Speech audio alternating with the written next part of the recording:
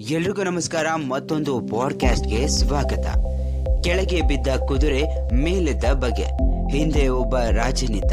ಅವನ ಚದುರಂಗ ಬಲಗಳಲ್ಲಿ ಅಪಾರ ಸಂಖ್ಯೆಯ ಆನೆ, ಕುದುರೆ, ಒಂಟೆಗಳಿದ್ದವು. ಅವುಗಳಲ್ಲಿ ಚೇತಕ್ ಎಂಬ ಕುದುರೆ ಬಹಳ ಬಲಶಾಲಿಯಾಗಿತ್ತು. ಸ್ವಲ್ಪವೂ ಆಯಾಸಗೊಳ್ಳದೆ ಎಷ್ಟು ದೂರ ಬೇಕಾದರೂ ನಾಗಲೂಟದಿಂದ ಓಡುತ್ತಿದ್ದ ಆ ಕುದುರೆ ರಾಜನನ್ನು ಮೊದಲುಗೊಂಡು ಎಲ್ಲರ ಅಚ್ಚುಮೆಚ್ಚಿನ ಕುದುರೆಯಾಗಿತ್ತು. ಒಂದು ದಿನ ಉದ್ಯಾನವನದಲ್ಲಿ ಹಸಿರು ಹುಲ್ಲನ್ನು ಮೇಯುತ್ತಿದ್ದ ಕುದುರೆ ಇದ್ದಕ್ಕಿದ್ದಂತೆ ನೆಲಕ್ಕುರುಳಿತು. ಮೇಲೇಳಲು ಎಷ್ಟೇ ಪ್ರಯತ್ನಿಸಿದರೂ ಸಾಧ್ಯವಾಗದೆ ಹೇಷಾರಾವ ಮಾಡತೊಡಗಿತು. ಅದನ್ನು ಕಂಡ ಒಬ್ಬ ಸೈನಿಕ ಕೂಡಲೇ ಓಡಿ ಹೋಗಿ ರಾಜನಿಗೆ ವಿಷಯ ತಿಳಿಸಿದ.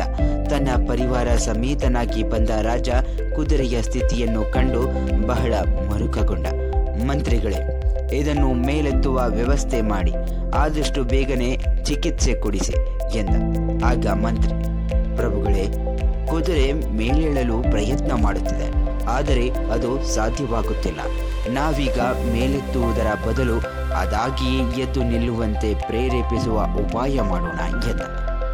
ಮಂತ್ರಿಗಳೇ, ಇಂತಹ ಸಮಯದಲ್ಲಿ ಅದೆಂತಹ ಪ್ರೇರಣೆ ನೀಡುವಿರಿ ಎಂದು ಕೇಳಿದ ರಾಜ.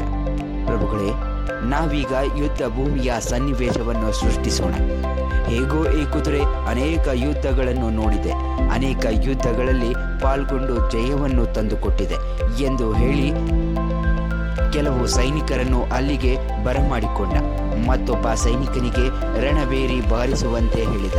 ತನ್ನ ಸುತ್ತಮುತ್ತ ನಿಂತ ಸೈನಿಕರನ್ನು ರಣಬೇರಿಯ ಶಬ್ದವನ್ನು ಹೇಳುತ್ತಿದ್ದಂತೆ ಉಡುಗಿ ಹೋಗಿದ್ದ ತನ್ನ ಶಕ್ತಿಗೆ ಮರು ಚಾಲನೆ ಕೊಟ್ಟ ಕುದುರೆ ಎಲ್ಲರೂ ಅಚ್ಚರಿ ಪಡುವಂತೆ ತನ್ನೆಲ್ಲ ಶಕ್ತಿಯನ್ನು ಒಟ್ಟುಗೂಡಿಸಿ ಮೇಲೆದ್ದು ನಿಂತಿತು.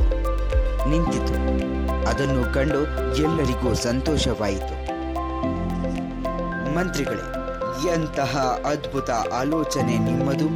ಒಂದು ಶಬ್ದವೇ ಪ್ರೇರಣೆಯಾಗಿ ಕೆಳಗೆ ಬಿದ್ದಿದ್ದ ಕುದುರೆಯನ್ನು ಮೇಲೆತ್ತುವಂತೆ ಮಾಡಿತಲ್ಲ ಎಂದ ರಾಜ. ಹೌದು ಪ್ರಭುಗಳೇ, ಮುಳುಗುವವನಿಗೆ ಒಂದು ಹುಲ್ಲು ಕಡ್ಡಿಯೂ ಆಸರೆಯಾಗಬಲ್ಲದು ಎಂಬ ಮಾತಿನಂತೆ ಯಾವುದೇ ರೀತಿಯಲ್ಲಿನ ಒಂದು ಸಣ್ಣ ಪ್ರೇರಣೆಯು ಕೆಳಗೆ ಬಿದ್ದವನನ್ನು ಮೇಲೆತ್ತಬಲ್ಲದು ಎಂದ ಮಂತ್ರಿ. ಈ ಒಂದು ಪಾಡ್ಕಾಸ್ಟ್ ನಿಮಗೆ ಇಷ್ಟ ಆಗಿದ್ರೆ ಲೈಕ್ ಮಾಡಿ, ಶೇರ್ ಮಾಡಿ, ಹಾಗೆ ಕಮೆಂಟ್ ಮಾಡಿ. ಎಲ್ರಿಗೂ ಧನ್ಯವಾದಗಳು.